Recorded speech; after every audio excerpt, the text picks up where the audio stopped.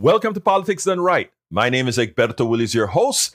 Good morning, Houston. Good morning, Harris County. Good morning, Texas. Good morning, the United States. And good morning, the world. How is everybody doing? I'm going to tell you how's everybody doing. We're all doing fine because we're going to make sure that we're doing fine. Today is going to be a great day because we are going to make it a great day. We are going to be friendly with everybody. We're not going to hate on anybody. We're going to love on folks. Anyway, let's talk to our two geniuses in the control room at KPFT 90.1 FM. We were just back here hating on each other. No, don't do that. Yes. Bring on the hate. We don't want the hate. We don't want the hate. But anyway, how's it going out there, guys? Well, so far so good. We got some wisdom from Jack this morning. He was writing a novel, I think. So let's have some Jack wisdom. This is a no hate zone here. First off, I want to congratulate and thank all the listener contributors. We went a little over our goal, and that's very good. And we're very proud and pleased to be here for you. Amen. Okay. So, this is about old mother. We've been taxing old Mother Earth pretty hard the last 200 years or so. We need to think about our mother. It's the only one we have. Turn off lights, conserve, renewables, recycling, consolidate your trips, ride a bike, and don't live so large. Love your mother. I love that. I love that we could hear that every single day. Thank you for that, brother, Senor Jacques. Thank you for that. Anyway, folks, we are going to have a great show. I have a fairly long interview for you today. But before, I just want to speak a little bit about, I kind of kid around starting out with, we need to love on each other. And I means that to the person who sent an email, I won't call any names, that's talked about, maybe throwing me off the air because I speak not well about Donald Trump, or I want to say one thing. I would love you, and I would love you to call in and talk. You know why? Because I tell you what. First of all, let me just say this. Any kind of threats or whatever that people give on to a host for telling the truth is uncalled for. And the truth of the matter, as far as I'm concerned, I genuinely don't care. And it really has zero effects on me. Whether you were to convince somebody to throw me off the air or whatever, it really doesn't matter. The reality is I come onto the air to tell the truth and entertain people, have fun, make sure we have food for thought. It's important that you understand that. I have a barrel of hate mail. And if you can take a look at my website where I've posted a lot of them. So, it's not anything new. It's not anything frightful. It's not anything that will change me from telling the truth. Now, if you think I am untruthful on something, I've given you many ways to contact me and say, hey, here is the proof that what you're saying isn't true. That is how you resolve issues. You don't resolve issues with threats or with misinformation, etc. I am open, always want to hear from the people who listen. Not only that, I want to hear from the people who want to move us forward as a country. But please don't sit back and think that somehow you will have an effect on me. I love folks, so I have no issues about my interrelation with people. That's not who I am as a host and as a person, as an individual. So please, if you have a beef, you can speak to me directly, or you can call in and speak to me on air civilly. However, because that is how we communicate. You talk, I listen, I talk, you listen. It's called humanity, learning how to speak to each other as we're human beings, irrespective of, whether we agree or disagree. I just needed to get that out there. I was going to deconstruct the whole issue, because I always think having these kinds of conversations can help us as a society learn how to converse among each other instead of what the plutocracy, the people in control, are trying to do as far as keeping us at each other's throats. It is designed to keep at each other's throats. And for the person that sends some of this type of email, there's no reason for me not to like you. I don't know you.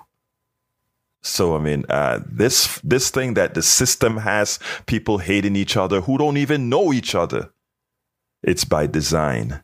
And when we learn that, things will get a lot better. Anyhow, let me go ahead and start the first interview because it's a bit long, and I want to hear what this great woman has to say. So here we go. Check it out. Welcome to one more edition of Politics Done Right. I'm Egberto Willies, your host. Thank you so kindly for being here with us today. Today, we're honored to have Cheryl Contee. She's a chief executive officer at the Impact Seat Foundation, which is working to create a world in which women can succeed as business leaders. She's also the award-winning founder and chair of Do Big Things, a digital agency that creates new narrative and new technology, new tech for a new era, focused on causes and campaigns. Cheryl is the Amazon best-selling author of Mechanical Bull: How You Can Achieve Startup Success. If I continue to read her bio, I wouldn't bore you, but that's all we would talk about, her bio. So let's just have her in the flesh talk about it. Cheryl, welcome to Politics Done Right. How are you doing today? It's an honor to be with you, Egberto, and your audience. Absolutely. It was great. It was great hearing all about you at Netroots. You had your panel that you did, et cetera, et cetera, et cetera. Anyway, first of all, tell us first, why did you go to Netroots? What was your purpose? What did you intend to get out of Netroots? Well, I've been to every Netroots Nation since the first one, since before it was even called Netroots Nation. The first what was it called again in the old days? Called Yearly Coast. Yearly Coast, absolutely. Right, so, right. Yes. And I know you're a Daily Kos contributor and editor, so I know you know all about that. So yeah, I've been a part of the progressive movement, for the last 20 years. I think this was our 17th or 18th year. Yeah, I am the board chair. I'm not sure how that happened, how I got chosen to do that, but What do you mean you don't know how that happened? Come on, qualifications, man. Don't say that. I suppose. So, I suppose maybe the cream rises to the top or something like that. But, it's been really, a privilege to be part of bringing the progressive movement together. As you know, it's a very diverse movement. There's often, a lot of infighting sometimes, some internal conflict. And I think, one of the things that Netroots Nation has been successful in doing is, trying to have that conflict or, that constructive dialogue be positive, right? As opposed to, and something that, builds on something rather than tears something apart. So, it's the largest progressive gathering of activists, influencers, creators like yourself, members of Congress, elected officials from all over the nation, candidates, media, you name it, nonprofit heads. It's a really, really rich, there's no one you're sitting next to who isn't a really interesting person. Mm-hmm. And this was our biggest year. Our biggest year was 2019, when we had over 3,000 people, I think maybe 3,500 people. I think we came pretty close to that this year. So we're back and getting as big as ever. That said, during the heart of COVID time, in 2020, we had every night, we were virtual. Every night for the keynote, we had 500,000 people tuning in. So the movement is really out there, whether they're in person or not. Well, I was going to talk to you a lot about what you're doing outside of Netroots. But again, as you started speaking about Netroots, it was like, well, let's put a little bit into this as well, because it is the largest progressive largest progressive conference in the country, bar none. And also, I think we get we get a better flavor than most. I participate in many other progressive groups, and it's the one where it at least tries to mimic or look like what America looks like. And I know that a lot of this has been intentional. It didn't happen by happenstance, because there's a lot of reasons why certain demographics can participate in 3 or 4 days that we spend out there in, whether it be Chicago. I think the next one is going to be in Baltimore. Yeah. So, I mean, it's not easy, and it's expensive as well. Yes. And that's something that early on, I think people flagged that, look, it's problematic that, we have a board, that isn't very diverse. It doesn't look like, the movement itself or America itself. The speakers, don't look, there's something the matter here, right? And what is it? And right, cost, was part of it. We have a really big scholarship program where sponsors help to bring, amazing, often younger activists who have, less in their pockets, but a lot in their hearts to Netroots Nation. We also really look hard at the applications. We get, tens of thousands of applications of, people looking to speak at Netroots Nation every year. It's a big job to go through them all. But one of the things, we started doing long ago was requiring that, your panel be diverse. You can't submit a panel that's all white people. You can't submit a panel that's all, dudes. Like, we're not going to approve that. Like, try harder, okay, to find a different perspective, because that diversity is what we have found is actually going to make that panel a lot richer and more interesting. Yeah, well, and it's amazing how well it's done, because as it turns out, right, we've been attending from the beginning, and it looks a lot different than it used to look. Between you and me, sometimes I have even said, is that a little bit overboard? Fair enough. But look, better, especially in these times, I think that Netroots Nation is providing a roadmap and some leadership, right? And yes, maybe you don't have to go as far, as we do, but, we're in part trying to be an example of what's really possible if you make the effort. Mm-hmm. Well, and it's definitely so. I've been talking about this for years. In fact, I've written a couple of articles on Daily Kos where I mentioned, I don't remember if you remember what happened with BLM in Arizona, etc. I had quite a bit of stories that had to be written about the progressives in the room and the reactions and that sort of stuff. But ultimately speaking, we always work these scenarios out, which speaks well for what a progressive movement is supposed to be. Now, like I said before, I didn't want to concentrate on Netroots Nation because your story outside of this progressive organization that you chair is it's much more vast, and I think it's much more impactful on the things that you're actually working on. So why don't you tell me a little bit about your group, the Impact Seat Foundation? Tell me a little bit about that. And also I want to hear a little bit about attentive.ly. Sure. Well, I would say my work with the Impact Seat Foundation actually it's born out of the work with Attentively. So, my career for a very long time now has been at the crossroads of politics and technology, two super boring, like very slow. Not for me, but for, I'm a nerd. I am being facetious. Yes. It's, it is a crazy place to be at the center of, given that, the rapid social and technical innovation, both of those spaces, have been experiencing, but exciting. It's never dull.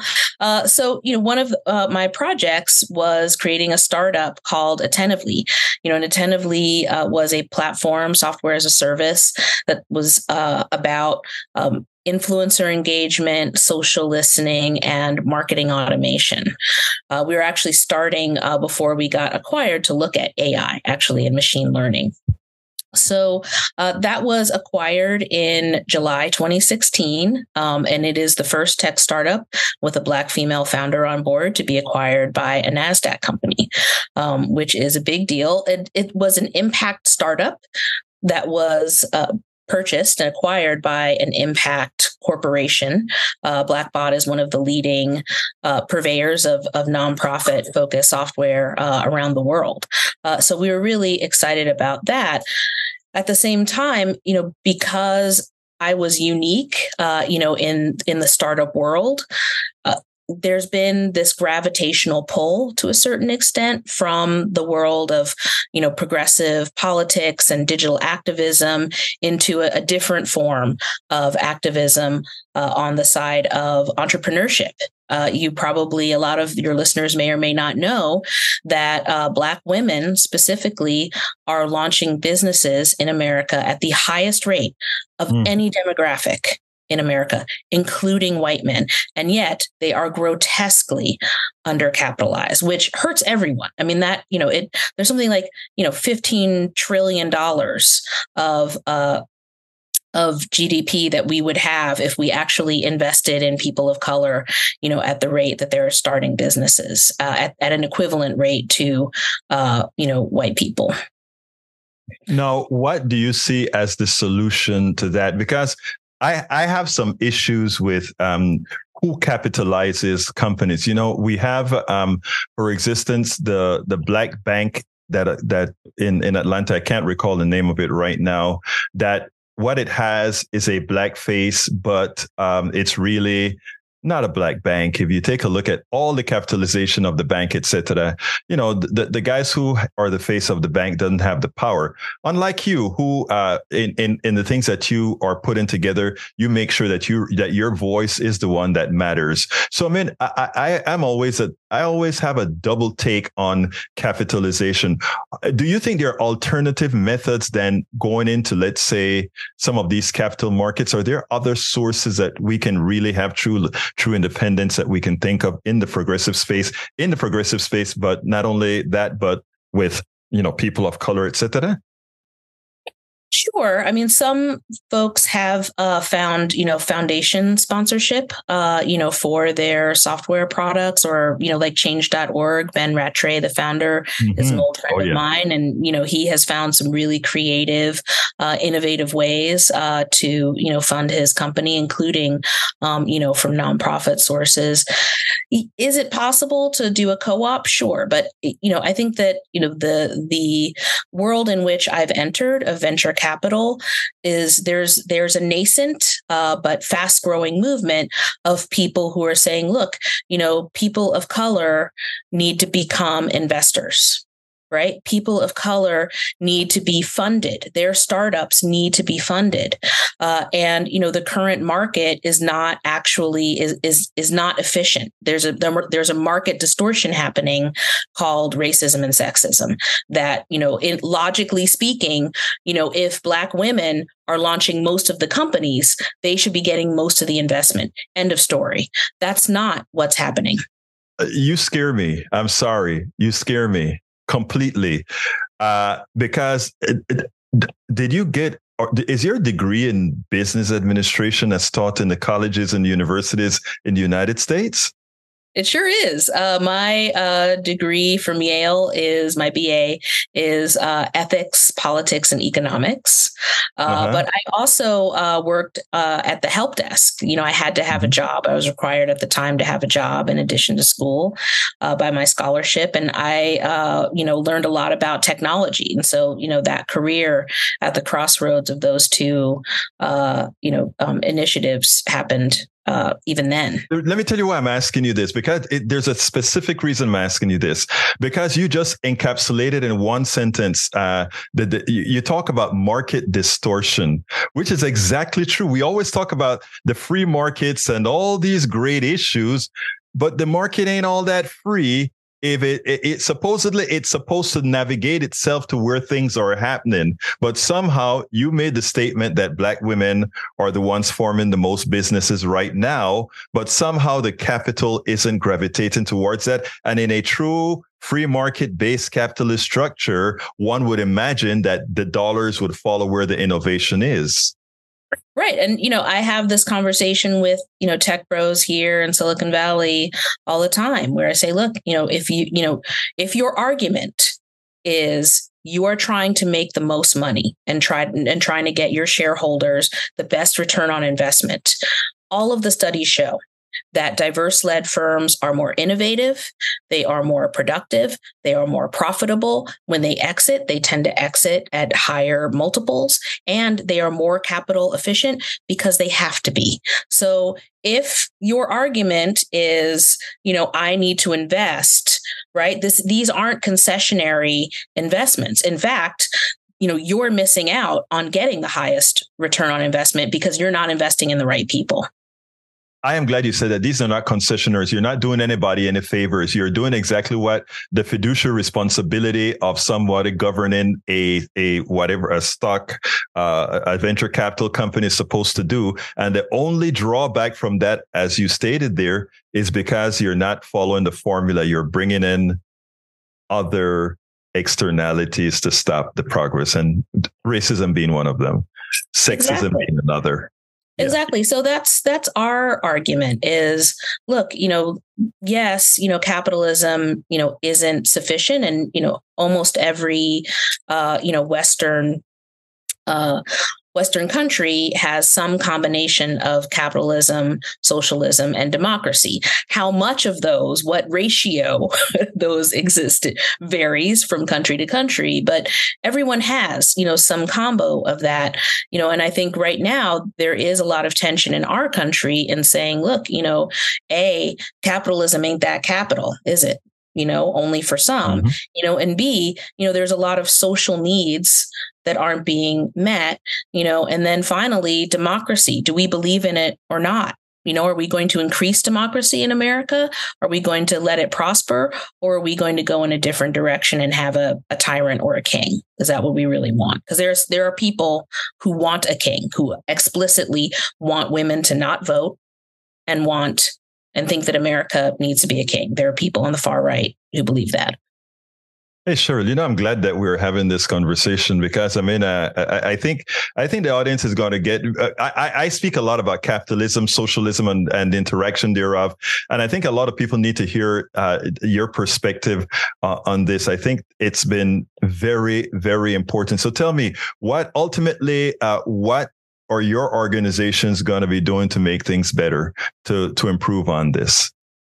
Sure. Well, I'm so lucky to have an amazing co-founder in Barbara Clark at the Impact Seat Foundation. Quietly, she is perhaps the one of the leading individual investors in women-led tech startups in America. So, I'm working with an economist, and businesswoman who has a lot of experience, a lot to share. So we're doing it through impact investing, through advocacy, and through grant making to folks who are supporting the notion that, capital needs to flow to the people who are actually building the businesses. Now, what would you have liked me to ask you that I didn't? Sure. Well, two things. I have another organization besides Netroots Nation and the Impact Seat Foundation. It's called Do Big Things. We're a digital agency that works with progressive causes and candidates. And, we're starting to get geared up for 2024. The race has already started. The debate was last night. And you didn't ask me if I watched it and what I thought about it. Well, I tell you what. I'm going to ask. Here's the thing. I am so disappointed that I'm a naturalized American citizen. I came here with big eyes, thinking of great things about America, and for all practical purposes, it turned out to be that way. I mean, I did very well in America, been able to form companies, all that. It's been great, but to see where it has what it has degenerated into being now is a cause for concern. Why didn't I ask you about the Republican debate? Because, to put it bluntly, it was embarrassing, but I'm going to ask you because you requested. What do you think about the Republican debate? Sure. Well, I think it is an example of the things that you just mentioned, in that, there are exciting things that are happening in our country, and there are people who want to drag us backwards, who are very threatened by the idea of a multicultural, multi-gender, equitable nation. They want to preserve their privileges. And, there's a real conflict here. And that was visible last night in a bunch of candidates who spouted incredibly, deeply unpopular positions. I don't understand how, they plan to get elected. I mean, Vivek Ramaswamy, said things like, there are two genders, fossil fuels are a requirement for human prosperity. Really? I don't know that that's true, actually. There are some European countries that are almost entirely powered by fossil fuels. So Yes. and it's clear that those aren't the future. We're going to run out of oil eventually. I mean, that's why people want to do fracking and offshore drilling, is, because we're starting to run out of oil.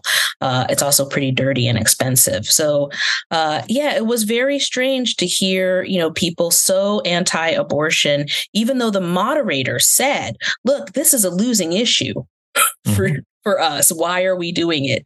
And all of them, had these very extreme positions. So, there's a lot to be excited about the potential of where America can go and some of the things that are happening, and yet we have to, this is a time where we have to stand up, for, the notion that diversity is a good thing, that equity is a good thing, that inclusion is a good thing. What kind of person says that inclusion is wrong? Let's just take a step back and think about, really, you want to exclude people. That's your position. On two sides of the equations, you're doing important work. One is the education side with Netroots, where it's educating the masses. And the other is where you're actually taking it from the back end, building businesses what makes the system. When it comes to what these guys believe, on as unpopular as they are, because we are not a real democracy, they still have a lot of weight. 2 senators per state, gerrymandering. There's so much undemocratic in this system that still gives, even if it's just a 40% group of folk that believe this kind of stuff, enough to win elections. And that's always going to be our concern.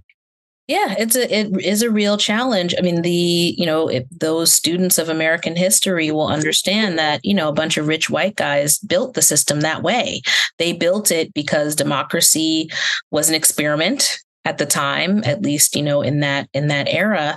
And they were worried, how democratic should this be? Right? Do we need some, valves, some switches we can, toggle in case, democracy is not working out. Right. And how do we weight power?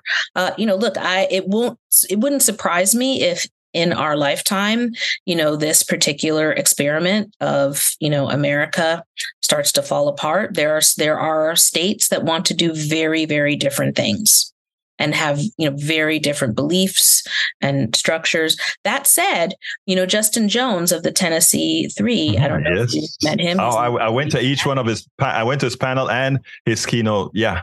Yeah, that dude has a future. Okay. He's one to watch. But one of the things that he has been stressing is, look, something like 60 to 70% of the seats in the state legislature of Tennessee have gone uncontested. Mm-hmm. Uncontested. So that's the Democratic Party's problem, right? Are they really serious about defending American democracy if they're just going to, not actually run candidates again in a place they would probably win at this point on the right, with the right message, right, on the right issues. So there's a lot of work to do. But well, sure. Go ahead. I know I need to say this because you nailed it. The Democratic, I want to say this as kindly as I can. There is a certain middle ground here on both sides of the spectrum, on the right and the left, that loves the status quo. It's in the Republican Party and it's in the Democratic Party. And the reality is neither one wants too much democracy, because too much democracy will bring a sort of equity they're not willing to accept. And the only ones that can push that out are, again, groups like what we do at Netroots and progressive groups that are ringing the bells all of the times. We are pretty much alone, but we have to get the job done and bring folks along. I always talk about if the masses really knew what we represented, there wouldn't be a contest. It would be landslides all over for the policies we support. We have to get better, in my opinion. And I think that's where you're doing a great job in leading Netroots. You're doing a great job in having these organizations. You don't hear, this is the first time I've heard the majority of businesses are being created here and somehow capital is not chasing it. You are capable of speaking on business term, capital terms, and on grassroots term, which is what we need. Cheryl, you're the author of a book that I think just about everybody needs to get. What's the name of the book again? It's called Mechanical Bull: How You Can Achieve Startup Success. And it's comes out of my work, not only with Attentively, a startup that I founded that had a successful exit, but I've actually been part of a number of other exits since then. So, look, as a successful entrepreneur, my company sold in July 2016. My son Colm was born in August 2016. And I like to joke that, I've got something like a 20-year runway and no exit strategy yet. So it's a joke that plays well here in Silicon Valley. Let's put it that way. But look, I was holding my 3-week-old baby, and a friend came over to visit and she said, look, Cheryl, 17 Americans have been to the moon. No American has done what you have done. You are the first Black woman, whose startup has been acquired by a NASDAQ company. You have an obligation to help open the door to others. And so that's why I wrote the book, and it has a little bit of my personal story, but it has a lot of quotes from friends of mine who are innovators.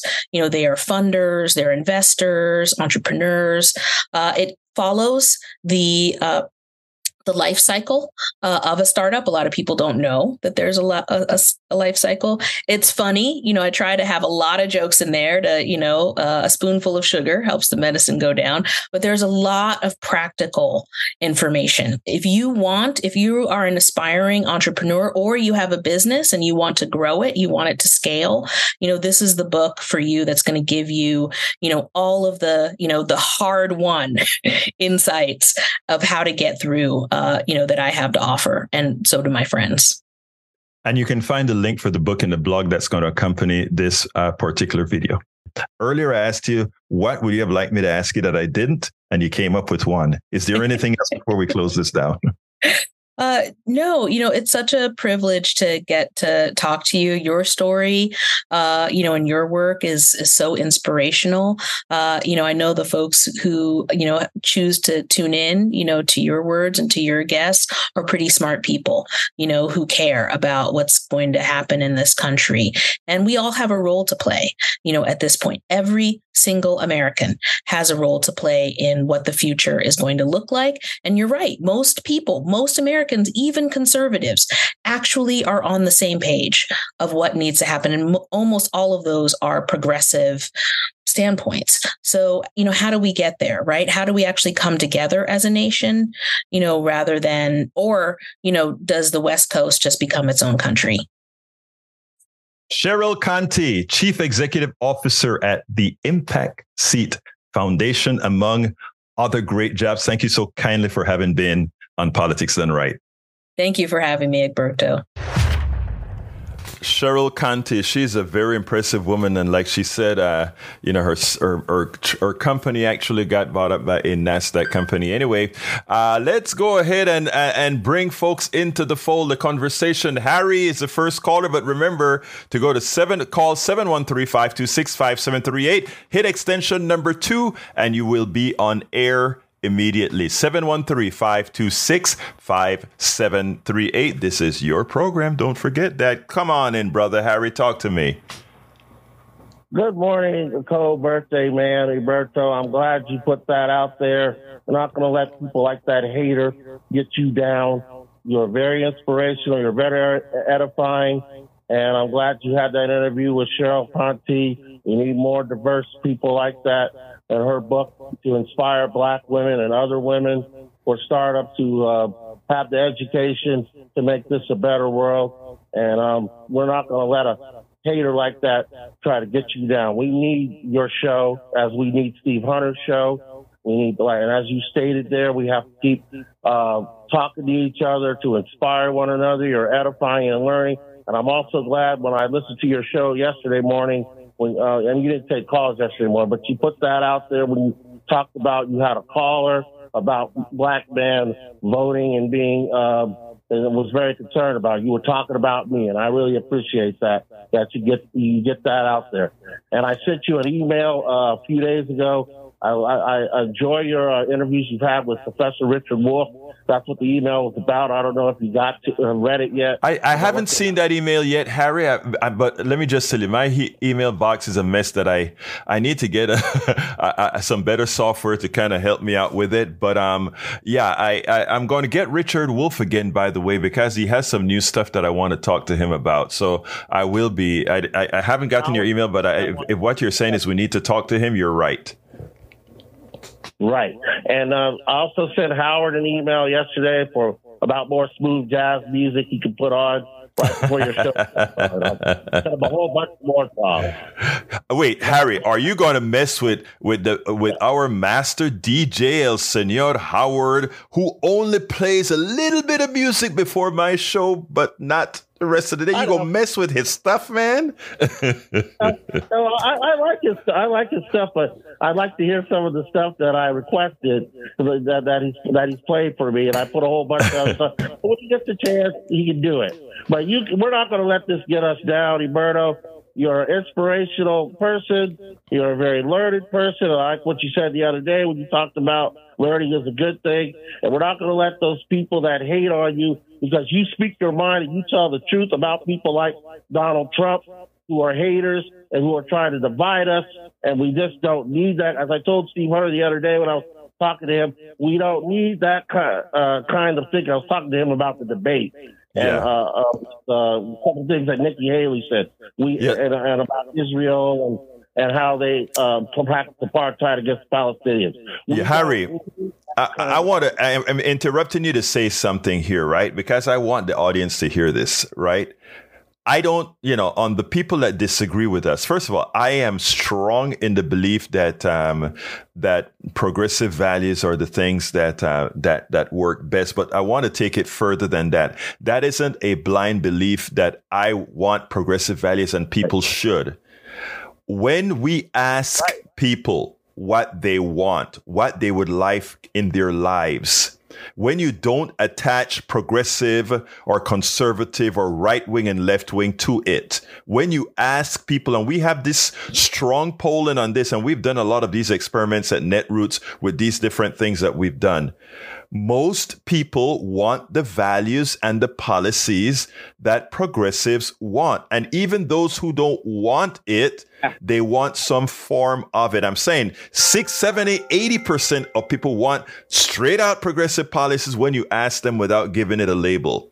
But when you go ahead and ask further for the ones who don't want it, you see many of the things that they want fall in line. So my thing is this. It's many of the ways that you hear me speak about the Powell memo and how the Powell memo has worked on people's minds through churches, schools, and the news media. That's why in my honest view and in learning from everybody else, I hate on no person. On the politicians, yes. I agree. On the corporatocracy, yes. All of that, yes. But on the average person, I understand the impact external influences have on people's minds. So where I have the ability to tell folks, we have to get across that. That's where I'm at. But Harry, I got Johnny on the other line. Close it up real quickly for me, sir. Get everybody. What you're saying is we have to get everybody's viewpoint, and you got to enlighten those who hate on people who are marginalization of people. You're progressive, I'm progressive, and that's very important. But those haters, those conservatives, they just unfortunately are in their own world, and they want things to continue they don't of their viewpoint. Thank you, Harry. Brother, thank you very much. We'll talk. Keep calling and keep.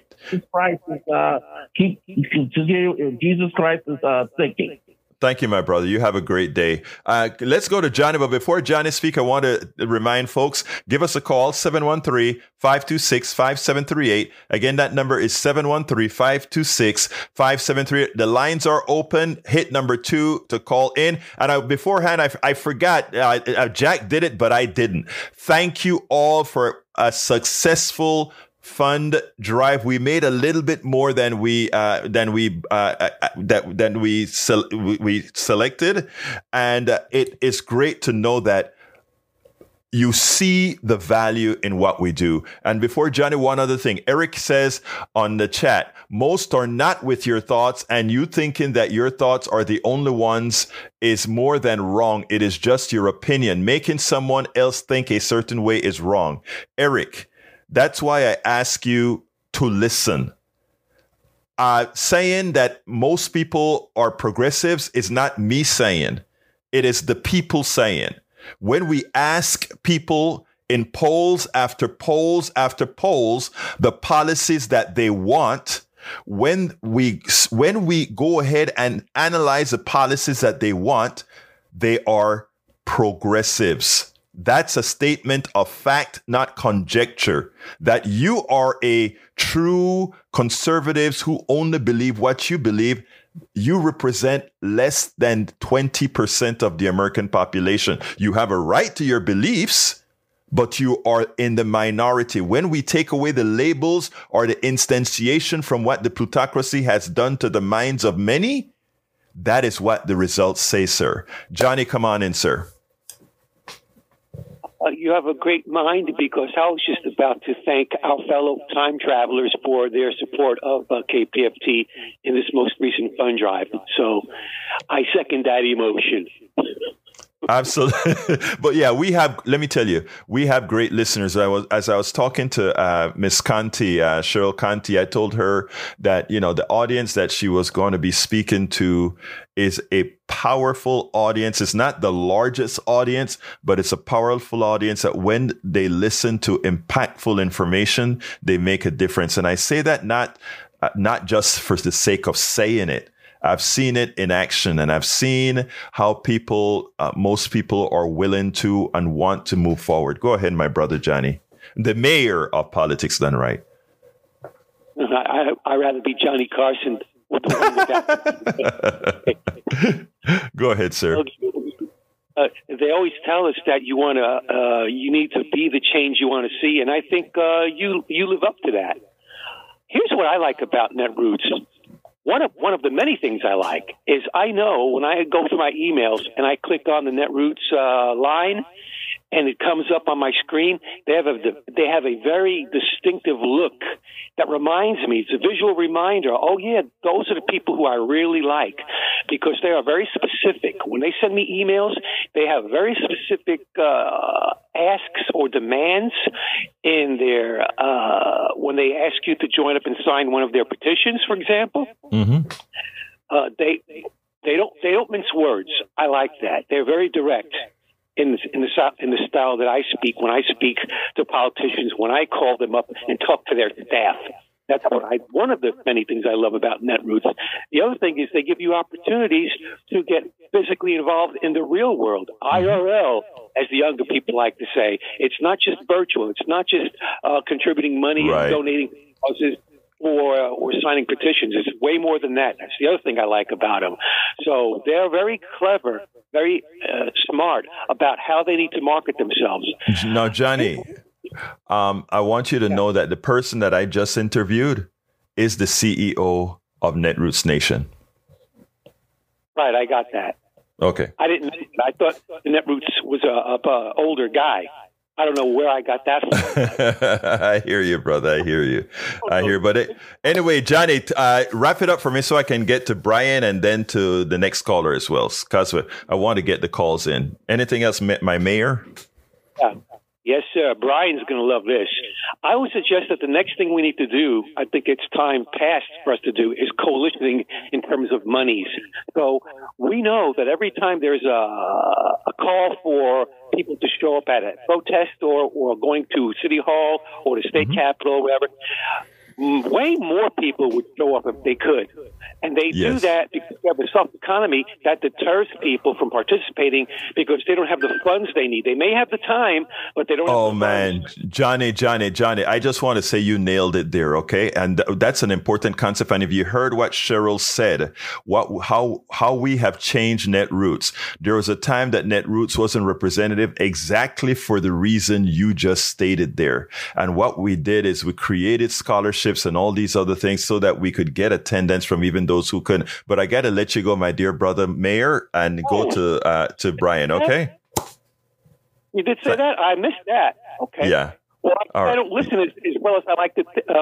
Don't worry about it, Brian. I mean, Johnny. You know, you're in what we say in Panama. Estás en la ola, hermano. Estás en la ola. Anyway, I'll talk to you later, Johnny. Thank you so kindly for calling in. Let's go to brother Brian. Brian, how you doing, my brother? Fine. How are you? I am doing fine, sir. Talk to me. Okay. Do you know the boxer Jack Johnson? He was early 1900s. He was convicted of marrying a white woman. And yes, I remember that. Yes, I remember that story. Yes, sir. Wasn't he from Galveston, actually? Yes, he was from Galveston, Texas. Yeah, I remember that story. Yes, sir. Who pardoned him? I don't know. Who pardoned him? Donald Trump. Okay. Donald Trump. Okay. Okay. There was also a woman that had been convicted 3 times. Mm-hmm. She said she was sent to prison for like 12 years for a joint. Oh, yes, I remember that. And Donald Trump pardoned her as well. Yes. Yeah, Trump pardoned her also. Yeah.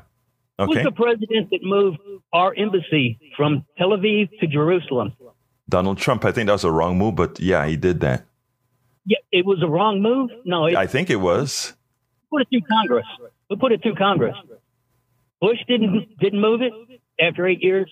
Obama didn't move it after 8 years. But I think it was a wrong move, Brian. But I'll tell you about that after. Tell me what else you want to tell me, and then I'll talk. It's your floor. Okay, let's go to immigration. Now we've had a 11-year-old girl was strangled and then raped by an illegal alien. Mm-hmm. Okay. Mm-hmm. Now, so far, there's 1 million undocumented that crossed the border without seeking asylum. Mm-hmm. Those are the ones that got away. Mm-hmm. If just 1% of those million, how many criminals do we have in the United States? Okay. Why would you put that at 1%, though? Why would you put it at 1%, sir? That is a low number. No, it's not a low. Do 1% of Americans, hold on. Let me ask you this. Does 1% of Americans commit crimes, really violent crimes in America? Probably more than that, but I put the number pretty low. No, actually, no. Let me just say this, Brian. Look, first of all, can I address each of your points now, or do you have something else to say? Yeah, sure. No, go ahead. Okay. First of all, Donald Trump, and you would hear this, I've said this before, Donald Trump is a very savvy and smart politician, right? I don't, and he did something that I always say. I say, don't judge me by what I say, judge me by what I do. Okay, so and in that case, those were great things that Donald Trump did, that Obama himself didn't do, that Biden didn't do. But you don't look at things on individual natures. You look at them in the aggregate. What are all the other things that have been done? All right. So in other words, Brian, if I want to make a point, right? If I want to give an illusion of who I am, I can be temporarily nice. I can do temporarily things that goes against the grain, but you show me what I've done over time, and then we can sit down and talk. And what I'm saying is, if you look at the things that Donald Trump has done in the aggregate over time, a constancy of the things that he actually does, as opposed to these instances that you justifiably pointed out, Brian. I don't take back anything when I call the man a racist, when I call the guy a homophobe, when I call the guy a sexist. All those things over his lifetime, I think, has been proven. Now, you may disagree, and that's fine. But I'm saying, if you itemize the things that this guy has done, it's great that he pardoned Johnson. It's great that he pardoned the woman with the joint. I applaud him for that. Not only that, it's great. He did more than that. He also changed some of the rules for incarceration and that sort of, I don't recall what exactly he did. He did that. Great that he did that. But I'm looking at the man as a whole. Now, when it comes to immigration, when you speak about the amount of people that got released, there is this false belief that immigrants are crime-ridden. Immigrants try to hide in the aggregate, not the few psychopaths out there, but they don't want to have anything to do with the law. They hide. They don't want to do illegal voting because they don't want to be caught. They want to be here getting by. It's false to believe that somehow there's a wave of criminality coming over the border more so than there's a wave of criminality that leaves our border. I would wager that we as a country, a lot of the people that we send out, including corporations that we send out to the rest of the world, are doing much more harm, I said, in the aggregate than those immigrants coming south of the border. But sitting down and talking about that when there's a Fox News or a Newsmax or all these stations demonizing people and in a lot of ways having an effect on you as well, sir. In my opinion, that is. I think that's the reason we have issues. We need immigrants so badly right now, so badly. And I think it's time for us to sit back, get away from the rhetoric, and really talk about what's real, Brian. But anyway, I've spoken enough. What else do you have to tell me? I don't understand how you think we need immigrants. You don't? First off, they do break the law.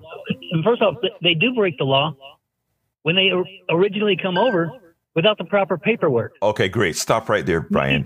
Wait. Okay, you want to be strict. You want to be strict on they broke the law. They found a way to get over here. My thing is, if you find a way and you were able to get in here, I'm not going to throw you back. It tells me that you're an ingenious. You're as ingenious as the pilgrims who came over here and took land that wasn't their own. Okay. Remember that whenever we want to jump on our high horse about how bad those damn immigrants are, remember, when the original settlers came here, they did much worse. I mean, we should be humble at least. We should at least have the dignity of humility. Go ahead, sir. Huh? Like the Spaniards taking the Mayans? It's all of that. Look, Brian, all of that is true. I'm just saying. Brian, humility is a very important thing. This can go on forever. I got to drive. I'll talk to you later. All right. Bye. Have a good one, brother. All right. Let's go ahead and jump to Tag. Come on in, Tag. Good morning, Alberto. Good morning, sir. You're on. Interview this morning. Yeah, can you hear me? Yes, sir.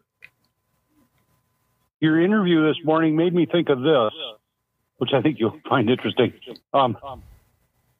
Our access to hydrocarbons and oil someday will run out, but wind and solar will never go away. And for my money, I think it's better that we head towards wind and solar use than continue to depend on hydrocarbons. So that was my Friday food for thought.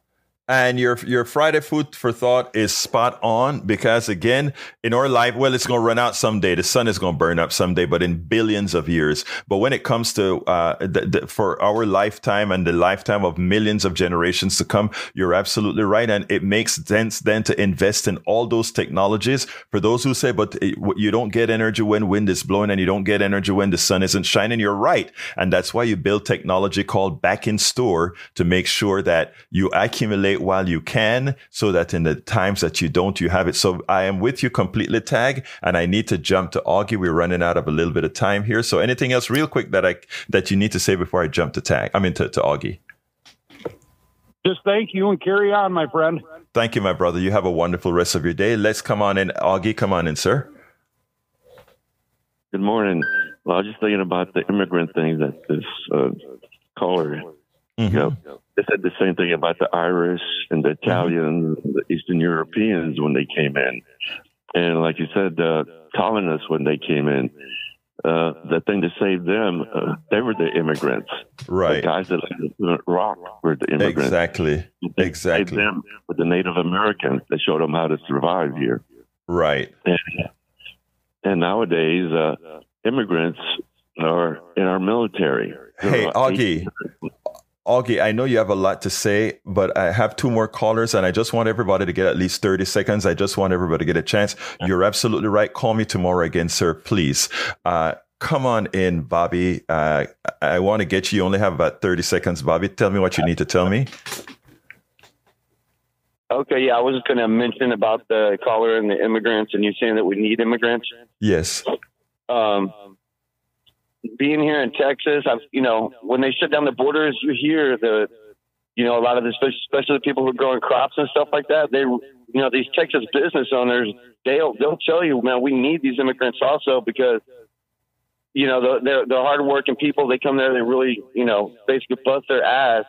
And, I've heard several business owners saying if they didn't have, an affordable, hardworking labor source, that they wouldn't be able to make it. Well, that is so true. And what happened if you go in Georgia, a lot of peaches were left on the ground. If you go to a lot of different places, these guys these guys need the immigrants, and they're doing work that many Americans either can't do or won't do. So we need immigrants and right, Americans. Bobby, thank you. I got to go. No, they weren't making it. No, Bobby, thank you so kindly for calling in. For the callers that we couldn't get to, please start calling earlier. I had a long interview today. I'll make sure it won't be. We have 3 other videos. Go to politicsdoneright.com/newsletter for all the other videos that we're going to show on the show today. But you take precedence, and that's what we do. Let's throw it to the studio for Jack and Howard. I'll defer to Jack. Do you exploit your mother, or do you revere and respect your mother? Love your mother. She needs you now more than ever. Mother's cookies. Yay. There you go. Thank you so kindly, folks. Look, folks, thanks, Howard. Thank you, Jack, for all the work that you do. Thank you to our great audience who've really made our last fund drive a success.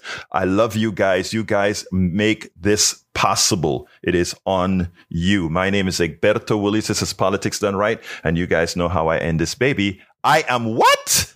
Out. We spend a lot of time deconstructing the news, trying to parse it into a form that everybody can understand. We try to find those little nitpicks where it flies above the fray, etc.